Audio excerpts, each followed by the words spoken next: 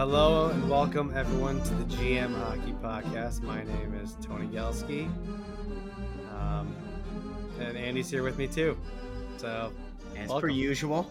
Yeah. So welcome. So welcome. So welcome into the GM Hockey Podcast. We are a little late into round two.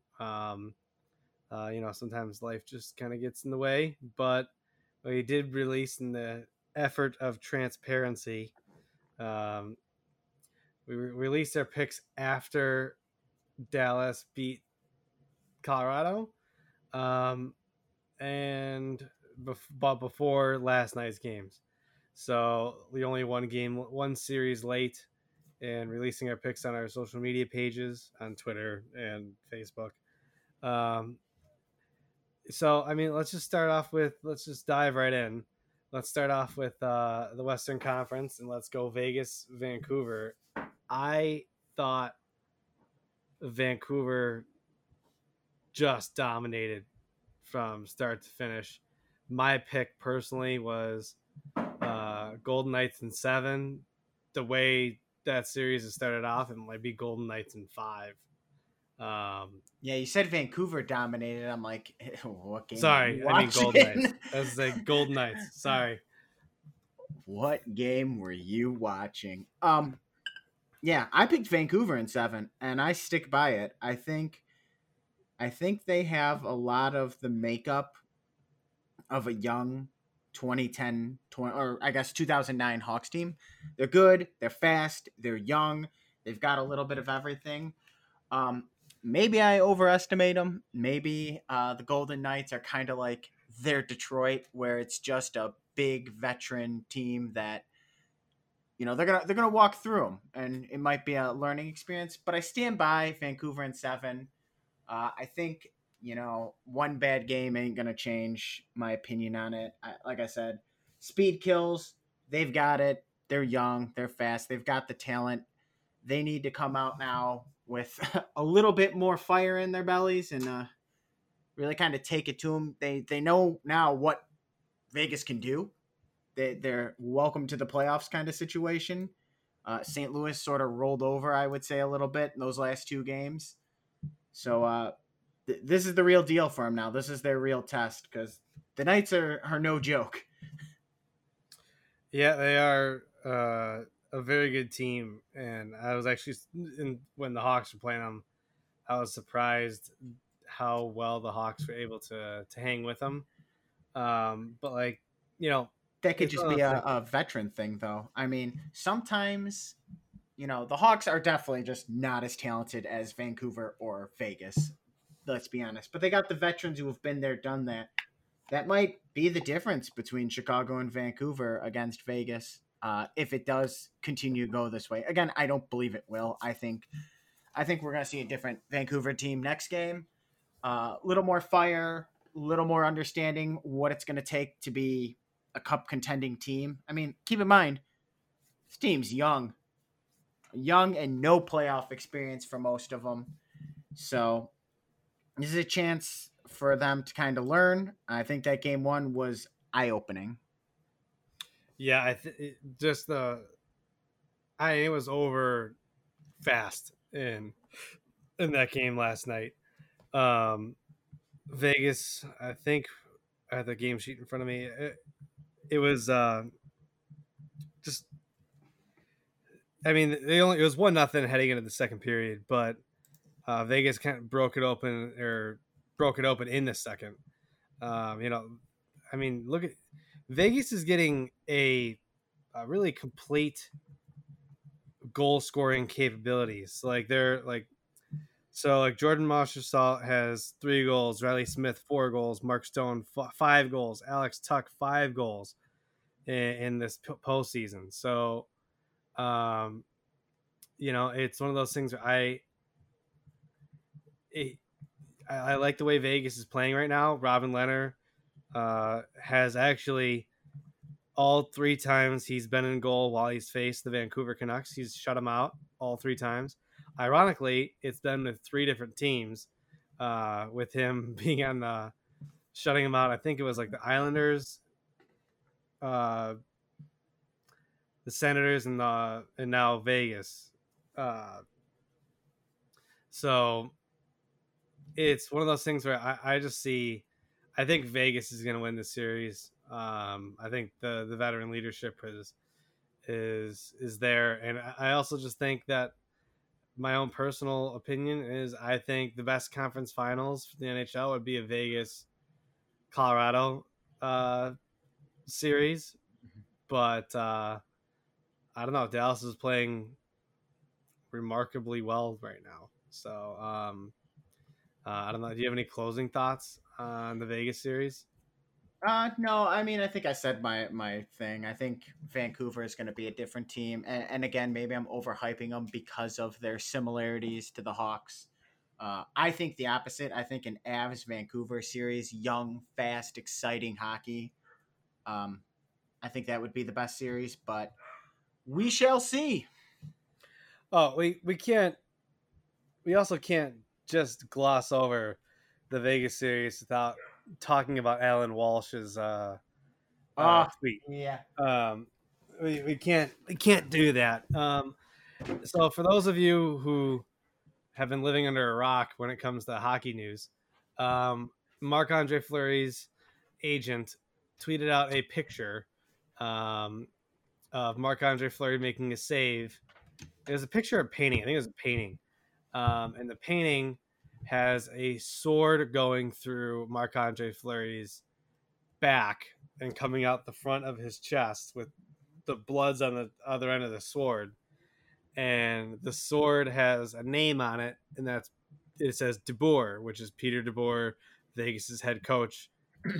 His name on the sword, which clearly is the depiction of Peter DeBoer stabbing Marc Andre Fleury in the back.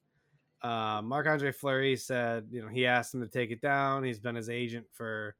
Since He he said was he'd known him. 15. Yeah, that's a long time for somebody to be your agent.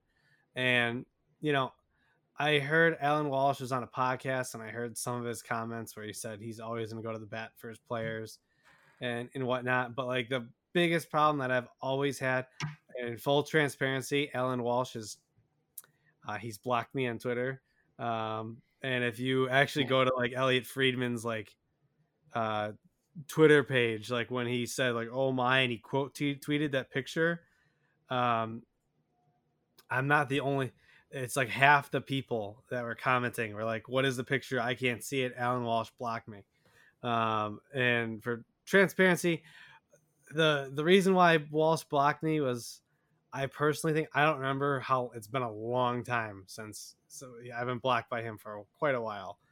But I think the reason why he blocked me was basically because he's an agent. He's very outspoken, a very outspoken agent. But I just during the course of him being on Twitter, I think I communicated with him that dude, you're an agent. You're not. You're hurting your team, your clients, by posting the shit you do on Twitter. And I feel like some kind of vindication with what he just did. But like he blocked me for it, and I just don't think that an agent shouldn't be tweeting because that's gonna. Vegas has a choice to make. Do they trade Marc Andre Fleury and try to keep Robin Leonard? I mean, at this point, I think they kind of got to, because I think the relationship's kind of really soured now. So I don't know. I don't know what you do. I just think that's an incredibly unprofessional tweet by a dude that's kind of just unprofessional on Twitter to begin with.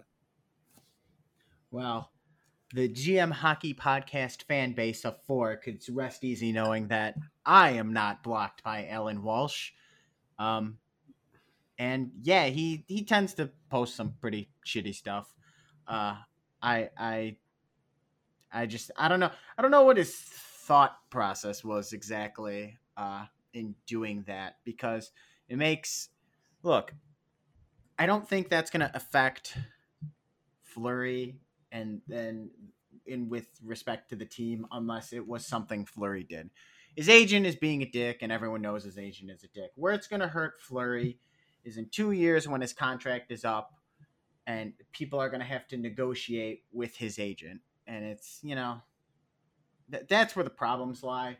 It also kind of is. It's a bad look for with fans of Vegas and people following hockey. It's just not a good look for the sport that one of the players' agents is posting things like that.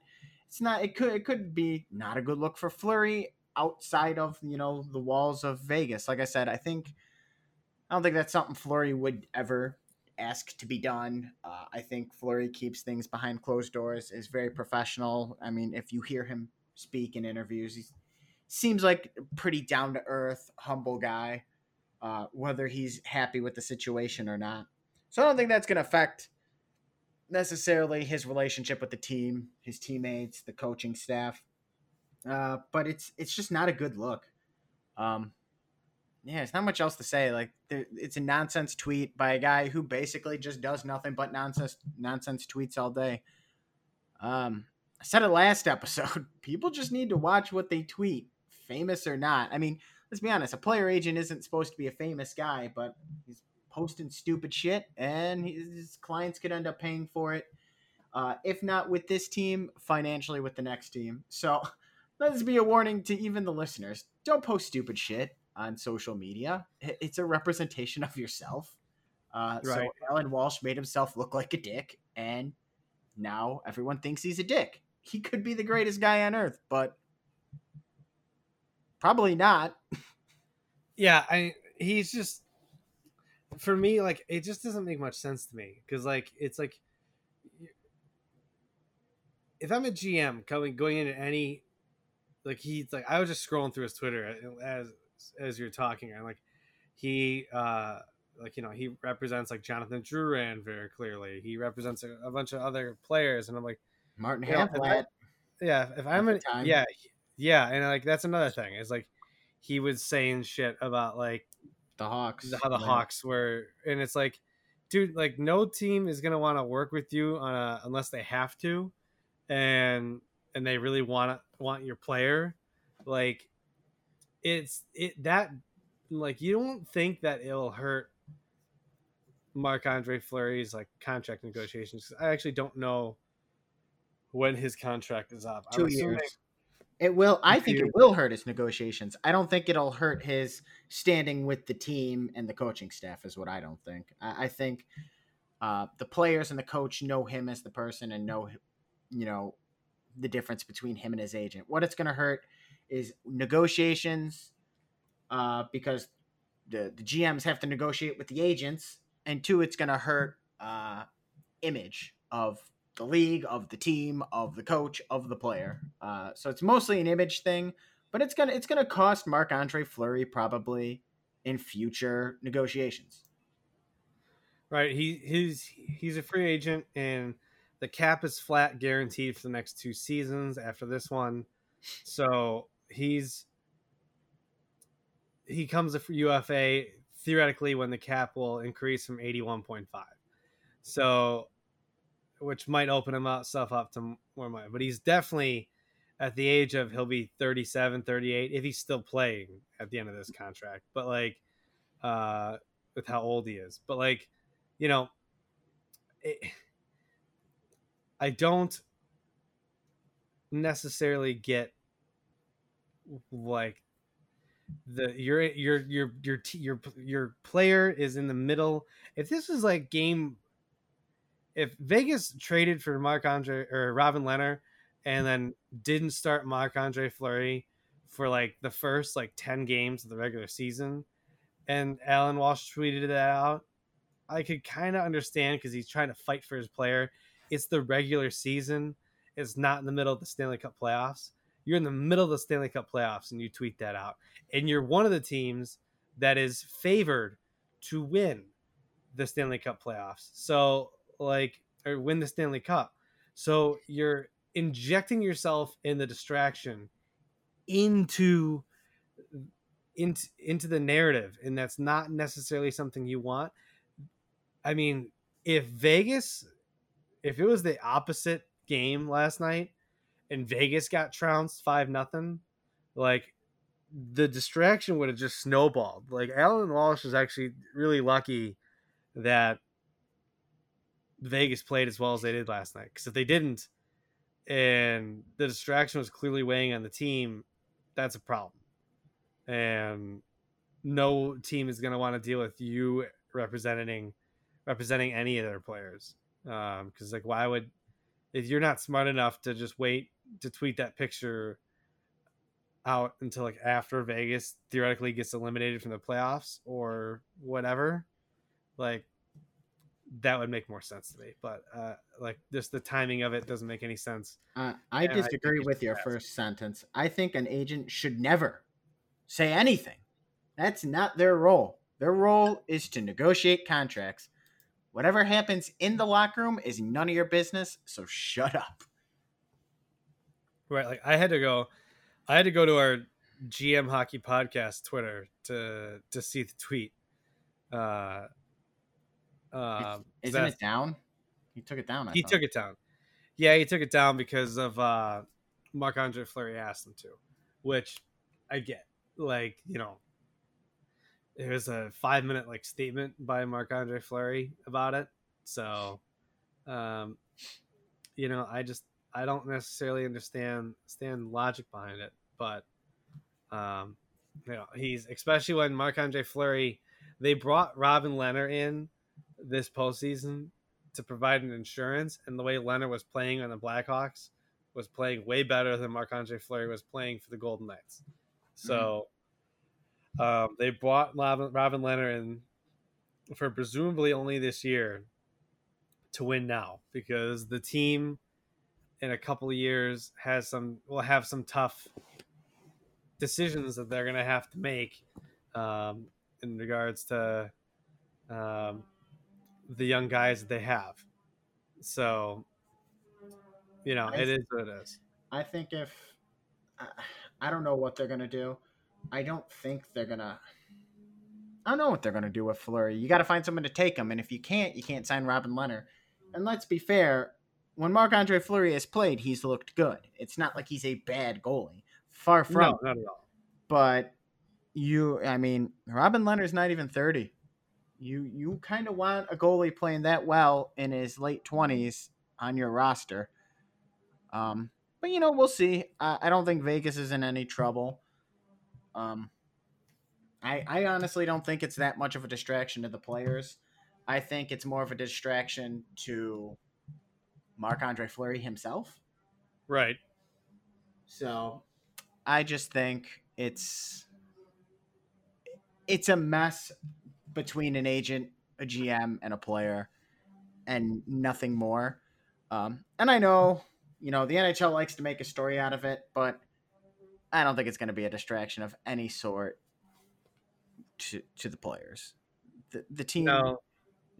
They're also in a bubble, just kind of avoiding. They're going to avoid the drama of it. So yeah, you don't have on your way to the rink, you don't have, like, you know, family members coming over to watch the kid while you get ready to go to the rink, and then family members asking you about, like, you know what I mean? Like, you can put your phone down especially in this situation, and just tune out the Marc-Andre Fleury noise and pretend like it's not even there.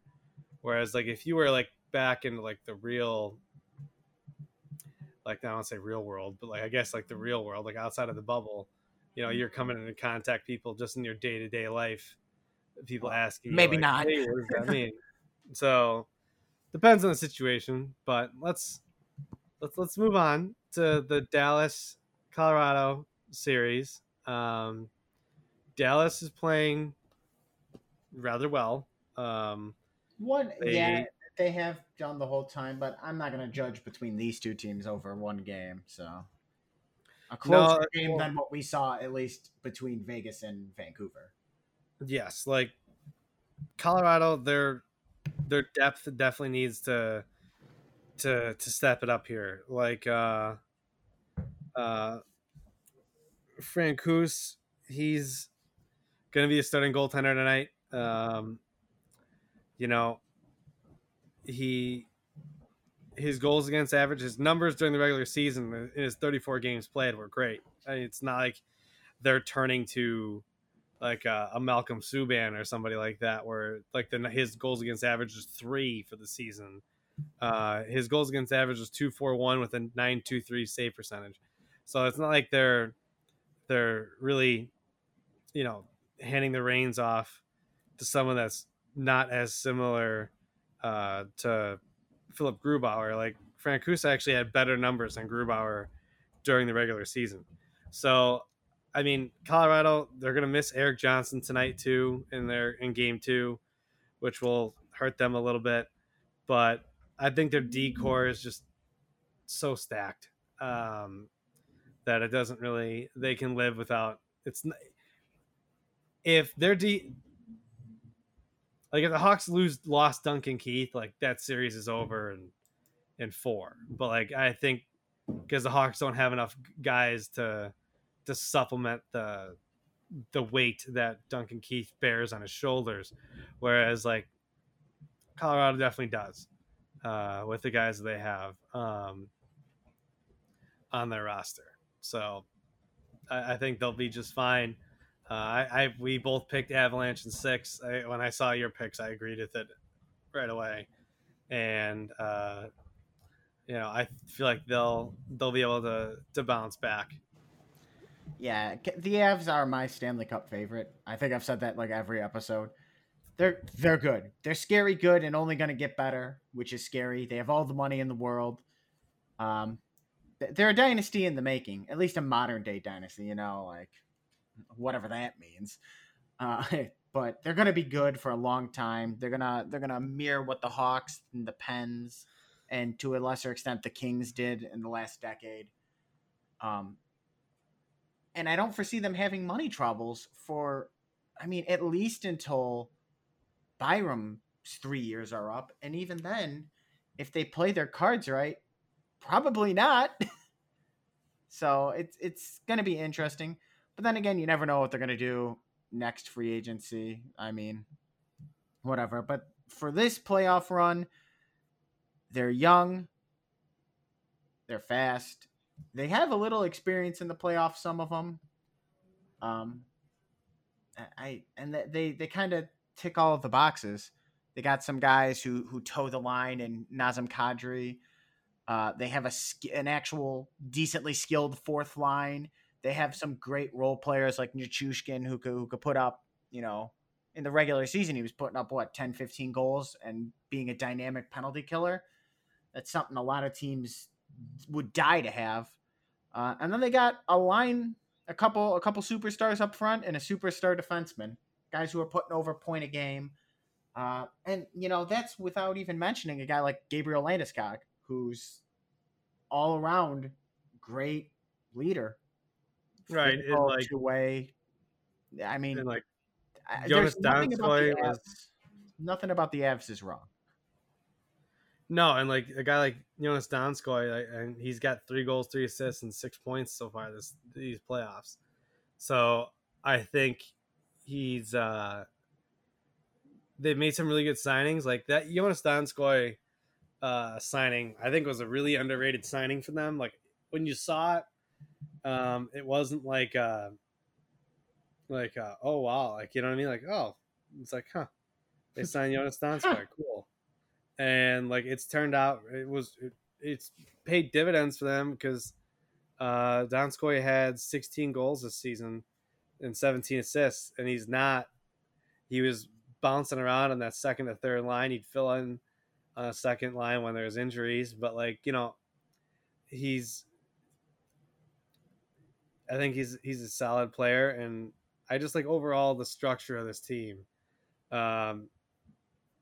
Dallas is a little bit more experienced, but again, if I don't think Dallas is as fast as Colorado, so Colorado definitely needs to use the speed and emphasize the speed of this series for them to kind of really take over. Kind of similar to what they did against the Coyotes. Just use their speed and just dictate the pace of the game. Yeah, I mean, that's what it's going to take, to be completely honest, is they're going to need to really dictate the game with their speed, because it's just it's the most important thing that they can do, especially against Dallas, which is an older team. But we mentioned this with Vancouver, Vegas. One team has more experience in the playoffs, and that's Dallas. They got a couple Stanley Cup winners in Perry and Sagan, and when I say winners, I mean like more than just role players. They've got a guy like Pavelski, who was there in the finals just a couple years ago. Didn't win, but he's been there. He's been to several conference finals as well. And they do have some young pieces like a Heiskanen in back. John Klingberg is in his prime and a pretty damn good offensive defenseman. Really two-way. He doesn't get enough credit for his defensive game, but he is obviously a much better offensive defenseman. They've got a lot of really good pieces in Dallas.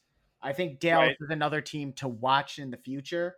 But if I'm looking at these two rosters right now, I go with Colorado. And again, I could be hyping up the youth and speed. And maybe it goes 7. I wouldn't be shocked. I said 6. I wouldn't be shocked if it went 7. Hell, I wouldn't be shocked if Dallas won. But if I had to put money on this series, I look at that young, speedy, MVP quality players, Norris potential defenseman, physical. So there are a lot of physical players on that team who are more than just big bodies. They move the puck. They shoot well. They're pretty dynamic two-way players. I can't see rooting, not even just rooting, thinking the Avs can't win. Everyone should be rooting for the Avs because, boy, they're going to make hockey very exciting, even if they're not your number one team. Right. And, I agree. I think we agreed on the series is Avalanche in 6. So, if this is home ice advantage, like true home ice advantage, like I would be concerned with the Avalanche losing game 1, but they're in a bubble. There's no fans there. Who gives a shit about home ice advantage? I think Avalanche are good enough to win 4 out of the next 5 for sure. Let's go to the series that hasn't started yet, and that is the Philadelphia Flyers versus the New York Islanders. I picked Islanders in 6, I believe. So yeah, I picked Islanders in 6, and my reasoning for that is just the way they played the Washington Capitals. They had a few injuries, the Capitals did, so I'm a little worried that might play into this series. But just the way the Islanders they play that boring shutdown game, and I can see them, stifling Philadelphia's top lines. And this is theoretically what the Flyers paid Kevin Hayes is for him to perform during the playoffs, and to use his big body and do what he needs to do. But I just think that they're just going to bore him to death, to be honest. So see, first off, I think the Islanders are a very underrated team, especially by me. I mean, God, I picked Philly in 5. I picked Washington in 5. And it's true. I mean, Islanders style is very much like the late 90s, early 2000s Devils. They're going to bore you to death. That being said, something underrated about Philly's game is its shutdown defensive style, and quite honestly, probably the vastly superior goalie who's very young, very mobile. Philly's defensive game is underrated. I mean, they don't got they don't have the big names on D. You know, maybe you would say Provorov, maybe not Gostisbehere anymore. But they got guys like Couturier or Couturier. Ugh. Um, Couturier. yeah, it's been one of those days. Couturier, who are dynamic two-way forwards who could put the puck in the net. I don't see somebody. Islanders are defense by committee, but in turn they don't have that offensive threat. You know, you could say Barzal, or yeah, you could say Barzal. Um, I'm sure somebody would argue Bavilier as well, but I won't because he's good, but he's not. He's a secondary scorer. Um, and then you look at Philly; they have the offensive weapons to complement their stifling defense and their rock solid goalie. Like if I'm looking at a goalie matchup between Varlamov and Hart, I mean it's a no brainer. Between the way both have played the last season and the playoffs, I mean Washington was hurt. They didn't even have their goalie they were comfortable going into the playoffs with. Their star center got hurt. Everything was going wrong for Washington, and Islanders benefited from it. Philly came into this as the last team to make it as the number 4 seed. It was meant to be Pittsburgh's. That Pittsburgh had a weak March. Philly had a strong March. Came in, took that spot from them. I think in the last couple of days of the regular season. And then they went into the round robin. They beat Tampa. They beat Boston. Of course, they beat Washington. But when you come in here and you're beating teams like Tampa, Boston didn't come out strong. But, I mean, you look at Boston's lineup. It's a very strong team. And they're coming in here and they're beating them like that. This is a team with something to prove. And they're proving it now. And let's not forget, they've got the experience. They've got guys like Giroux and Vorchuk who have been in many playoff series battles. I'm pretty sure Giroux was around. God, was he around in 2010? I think so. I think he was not quite. They had Richards and Carter as their stars, but I think he was on that team. So you could check that, but I'm pretty sure he's been to a cup final. So they've got experience on that Philly team. So I don't know. I picked Philly in 5. I'm sleeping on the Islanders, obviously. But everyone's talking about the Flyers defense. And when I say defense, I mean team defense. Don't sleep on Philly. They're good on both ends of the ice. Yeah, I agree. Like Philly's good. I just think that the overall team defense that is available to the New York Islanders, that it's going to be a slow series, which is like why it's not going to be the most exciting playoff series, which is probably why they put the series as the only series I believe that has a back-to-back in it, and they're the 2 p.m. game on Wednesday this week. So so I don't think the NHL themselves think it's going to be all that of an exciting series.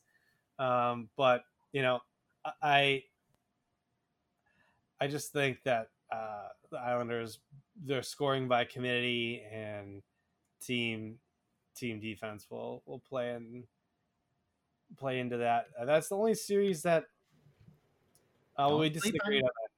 Don't sleep on Philly's team D, though. That's what I'm saying. True. But let's go to the last series that we got quite a preview, and that's Tampa Bay versus the Boston Bruins. I picked Tampa in 7, and the rationale for that is just that, and you saw it in Game 1. Boston is definitely good enough to without Rask to win the Stanley Cup.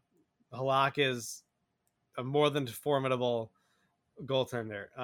The reason why I picked Tampa is that I think Tampa has better, more scoring depth than Boston, and that needs to come out over these next few games because I don't know if I necessarily saw a lot of that thus far from them. I mean, I I don't think Steven Stamkos has been playing, has he? Um, if he has, he's been really irrelevant. So he hasn't. So I mean, if they were to get Stamkos back um, on the ice, that would be a big benefit to them. I don't know uh, if the injury to Victor Hedman is still bothering him. He had let Tampa's 2 goals. Tampa played well probably the last 10 minutes of that game where they scored both their goals. Well, hold on.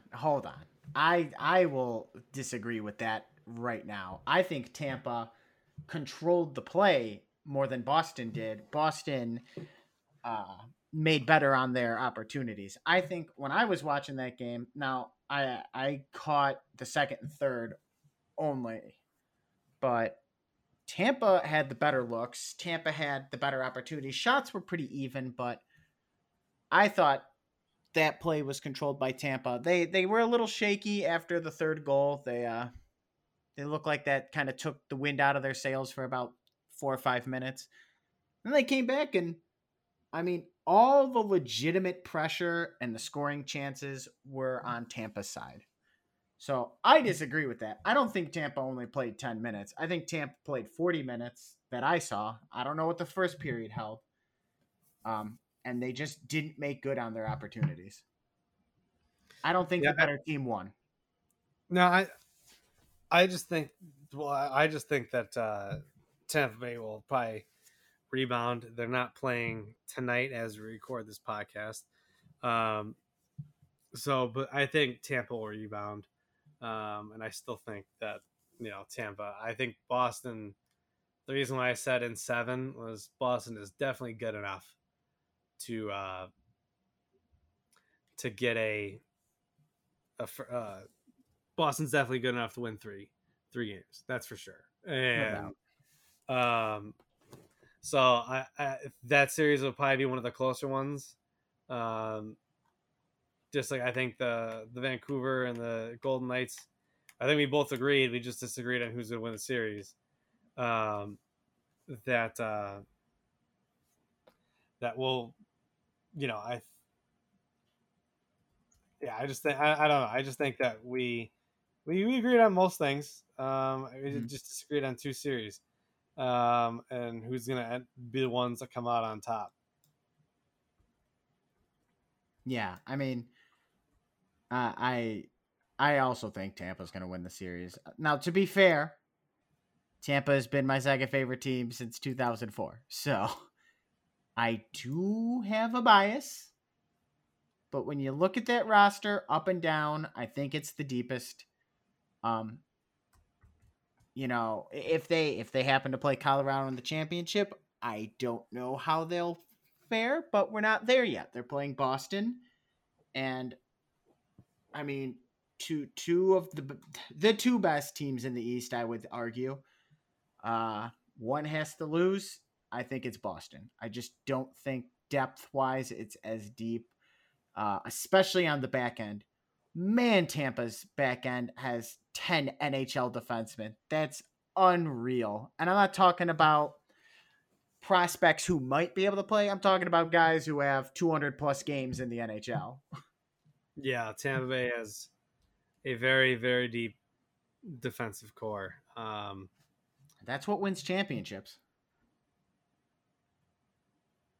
Yeah, that is definitely what wins championships. I mean, I'm trying to pull up their decor right now. I mean, Victor Hedman, Ryan McDonough, Shattenkirk, Coburn, Ruda, Bogosian, Sergachev, Luke Shen, and Eric Cernak. Luke Shen has seen his better days, and Jan Ruda is Jan Ruda. But every one of those guys has 200 plus games in the NHL. That's a deep blue line. Yeah, and you got Andre Vasilevsky signed. I mean, Tampa has some questions going into next season with their overall defensive core, but they do have young guys coming up, and Cal Foote, and but they do have to re-sign UFAs or RFAs this year. They have, Sergachev is an RFA, Cernak is an RFA, Luke Shen's a UFA, Bogosian, Ruda, and I think I already said Shattenkirk are all unrestricted free agents. So I mean, they have the only problem will be re-signing. They'll be re-signing Mikhail Sergachev, but I mean they only have $5.3 million in cap space signed for next season, with 15 roster spots available. So their forwards are set. They really don't have to worry about that. I had to remind myself of what I wanted to make sure the right foot you mentioned. I'm like, one of them got traded. They drafted both and traded one. Yep. Which is hilarious. Essentially, yeah, he was part of the Coleman trade, and it was last year's first pick, essentially. So 2 firsts, and I think a third. Doesn't matter. It's 2 firsts. Unbelievable. Yeah, Blake Coleman. They got They acquired Blake Coleman, and they gave up Nolan Foote, a 2020 conditional first round pick. If the Vancouver pick is a lottery pick, the 2020 first round pick will transfer to a 2021 first round pick instead. Well, it's not. So yes, so the Vancouver, so they lose their first overall pick this year, or first number round. 1 first round pick. Yeah. So well, they lose one of them because they had 2, didn't they? They had Vancouver's and theirs. Now they have 1. They have 1. Yeah. So they went into that trade with 2. No, they have 0. I'm sorry, they have 0. Who'd they trade their other first for? Was that of a different last year trade? Am I just like not remembering? The Nolan Foote trade was the Vancouver pick. Yeah. They traded to get Barclay Goodrow. What are you doing, Tampa? What are you doing?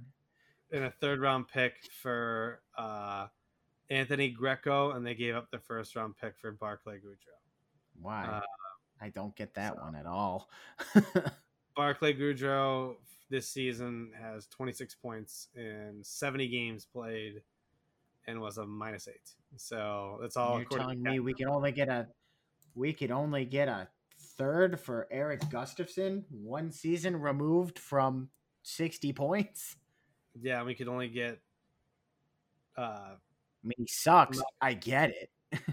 Well, we can only get Malcolm Subban, and that's really it for. No. That prospect is good. I mean, he's not like game breaking, but it's less. It's more than what we got for Gustafson by far. Oh, Stanislav Demin. Yes. He had in the University of Denver this year. Played on the same team. Played the same team as Mitchell. Wasn't he even Mitchell's D partner too? Is that why we traded for him too? I heard he was at some point. I don't know if he was this year. Might have been last year. I don't know. I don't follow college hockey that closely.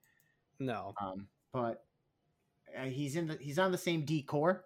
They had to have played together at some point. I mean, as a defenseman, I've played with all of my teammates at some point in my career. Right. Like the Hawks they don't have the 1st overall or 2nd round pick, but they do have actually. They do have Pittsburgh's 2nd rounder, which will be higher than what the Hawks would have gotten. So we moved up, kinda.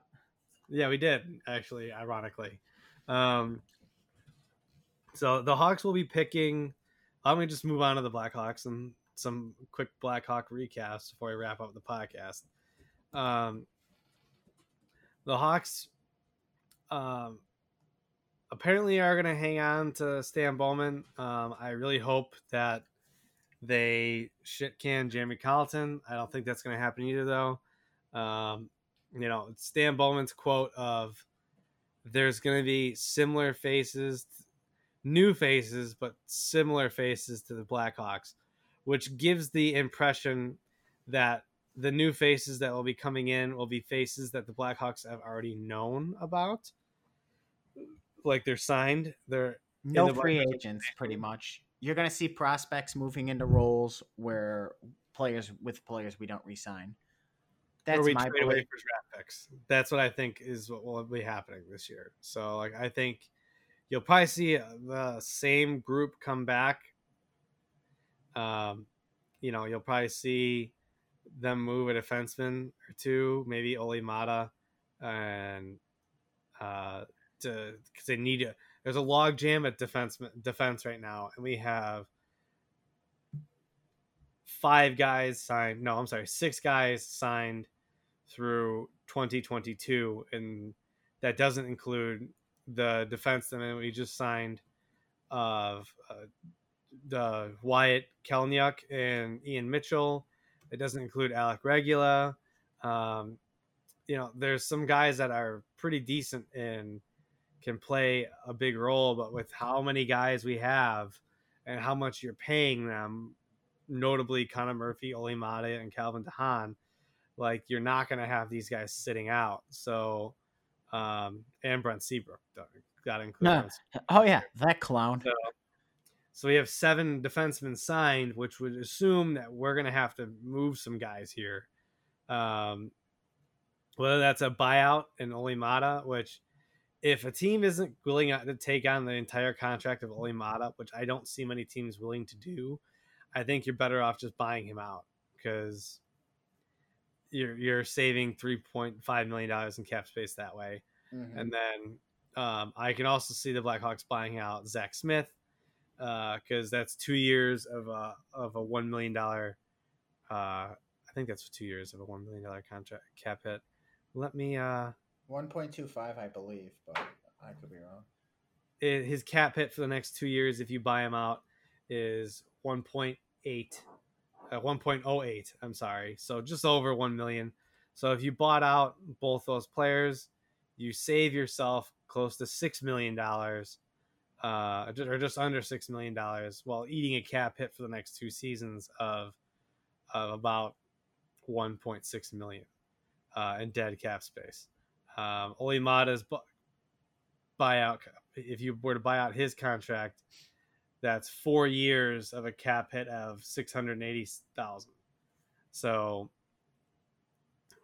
you're pretty much guaranteeing that both those guys are going to get bought out, and you'll see that the Hawks make some changes, and hopefully, these young guys can step up and play well. They're definitely, if everything goes according to plan and the young defenseman can play well next year, like you're looking at a bubble playoff team, still not guaranteed to make the playoffs. But hopefully it'll be a little bit better. I don't know. I just think you saw it in stretches last year when they went away from Jeremy Colleton's dumbass defensive system, is that they played really well. Like when they ditched the man system and went with just a rotate and just went with a zone defensive system, and they played well. And they started to slowly incorporate the man system back into it, and they started to suck again. So I don't understand why we keep trying to do that system when it doesn't seem to work, but for the team that we currently have constructed. So, but that's a system that Jeremy Colleton wants to play. At this point, any coach that Pierre LeBrun mentioned in his tweet, Gerard Gallant, Peter Laviolette, hell, even the guy that Tom Reardon, the guy that the Capitals just fired, I'd take over a Jeremy Colleton. I don't know about you, but that's just me. I'd literally take anybody else, any one of those three guys over Carlton. I don't know if I take Tom Reardon. Why the grass isn't always greener in that instance. I would do the other two. Um, yeah, I agree. It would. There would have to be. I don't know. I would take pretty much any coach. Like I said, Tom Reardon has already kind of proven like, okay, I don't know. I'm not feeling him. And the Capitals clearly weren't either. But I mean, Colin hasn't done anything. He got outcoached. I honestly believe in both series. I just think Edmonton's poor D was was to our benefit, I suppose. But I don't know. I just don't think. I don't think we're gonna see the end of Carlton for a while. Jeremy Colleton for a while. I think you're just sort of stuck with them. I think it's got to start with firing Stan Bowman. When you fire Bowman, the coaching staff is gone. Start anew. But if they're keeping, I mean, how many times do you need to barely make the playoffs, lose in the first round, miss the playoffs, underperform with your extremely talented but very much aging core? How many times are you gonna fail before it's like, okay, let's get a new coach that's Right. not from within the system? Like, okay, a lot of people wanted Q gone. I was one of them. He grew stale. Nothing against Q as a coach. Just every coach has a shelf life. His shelf life came to an end. All right, Q's fired. They hire the guy in the system who worked with Q. What are we gaining from this? Clearly nothing. The results show. I mean, there are less talented rosters that perform better. I'm not saying this is a playoff team, but I've seen less talented rosters perform better than the Hawks. So, what are we doing here? Islanders. The New York Islanders. Like, they don't have the scoring offensive talent that the Blackhawks do. Yeah, but they got better defense than the Hawks. It's better, but like the Hawks had better goaltending than they did this year. Like it's like, I mean, Varlamov's a pretty good goalie. I mean, I did just shit on him. He's not saying he's not as good as a 20-year-old kid, but the 20-year-old kid is also like a superstar in the making. I do think Crawford's better than Varlamov, but let's not say Varlamov is a bad goalie. Like with the goalies that are coming out this year, and Gudoman's actually played well at these playoffs. He's one of the free agent goaltenders this year. Yeah, well, they might keep him in. We'll see how they feel about Rask's contract if they win or go far with Khudobin. You mean Khudobin's on the Dallas Stars? Oh, he was on Boston last year, wasn't he? Yeah, he was. So who's Boston's backup again? Why am I blanking on this? Oh God. Okay, that's what are they going to do with Halak then? They'll probably keep him. I mean, it's the same question, just change the name. Yeah. My question for the Blackhawks in goaltending is, do you re-sign Crawford? Depends on what he's asking for. Because like around the price range that the Hawks could probably afford, which would be $2 million to probably like $3 or $4 million. To put that into perspective, that would mean like Thomas Greiss, Cam Talbot, Khudobin, Mike Condon, Brian Elliott, and Mike Smith of Edmonton would be around their price range. I mean, Jimmy Howard would probably also be in their price range, and Craig Anderson as well. I don't want any of them. I'd rather Crawford. But you also have Robin Leonard, who will probably be due to make around, probably close to somewhere between $7 and $8 million. and then Braden Holtby, who is a free agent this year. He will, the way he played this year, his numbers sucked with a 311 goals against average and a save percentage like below 90. So I mean, for him, I would give Corey Crawford about 4 million, but I would sign him for a couple of years, 4 million, no trade clause. If he wants a no trade clause or no movement clause or anything like that, he's not making over $3 million. Because don't give him a no trade or no, none of that bullshit. I think you're if he wants a no movement clause or a no trade clause, that brings his price down. But at least it gives him a guarantee of staying here. Or he can put a 10-team no trade clause where there's 10 teams that he does not want to go to. But that's something that I think the Hawks would agree to. But if he wants that, he ain't going to make more than $3 million, because why am I going to pay for this kid? You got to take some to get some. So I don't know. It's a very interesting. The Hawks will have a very interesting offseason, as well as 90% of the league will also have a very interesting offseason. I think you're going to see that draft on the 9th and the 10th, and the free agency starting the next day after the draft will be those like 3 or 4 days will be insane. I would be shocked if you see like the night after the Stanley Cup final is awarded, guys get traded. Like teams couldn't they be doing it now? They can, but I guarantee the NHL is not going to want to distract from the bubble. It's like all the other leagues. Like they might be agreeing to the trades and whatnot, but just no announcements until after the Stanley Cup's awarded. Because I do remember there has been some minor trades between teams like during the Stanley Cup finals.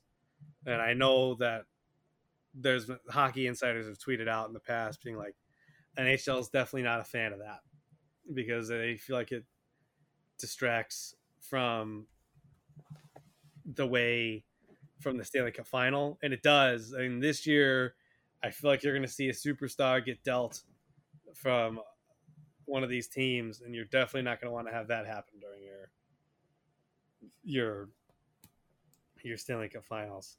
But I don't know. I think that wraps it up for me.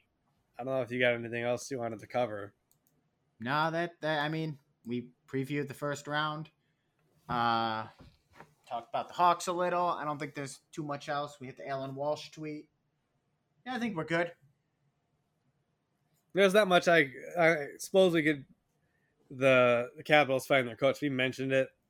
There's not much there until they hire whoever they're going to hire. There's not much there because you expect something like that when your team loses in the first round and underperforms, unlike the Blackhawks do.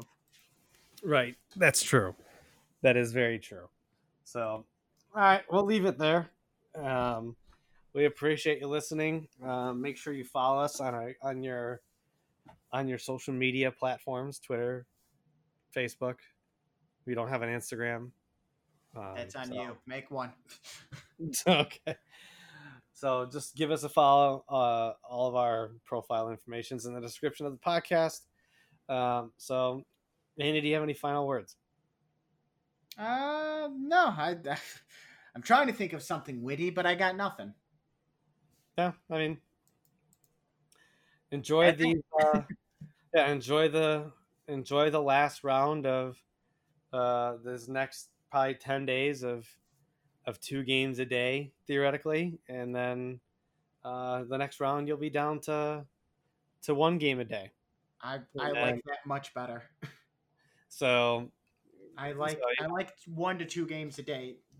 All those games, you miss so much. I can't sit there and watch games all day. Right. So I can now see everything. It's so much easier to follow hockey again. Right. I'm looking forward to the Dallas Colorado game tonight because I want to see how Colorado's going to respond after the last game and their coach calling them out. But we'll leave it there. I appreciate you listening, and we will talk to you next week.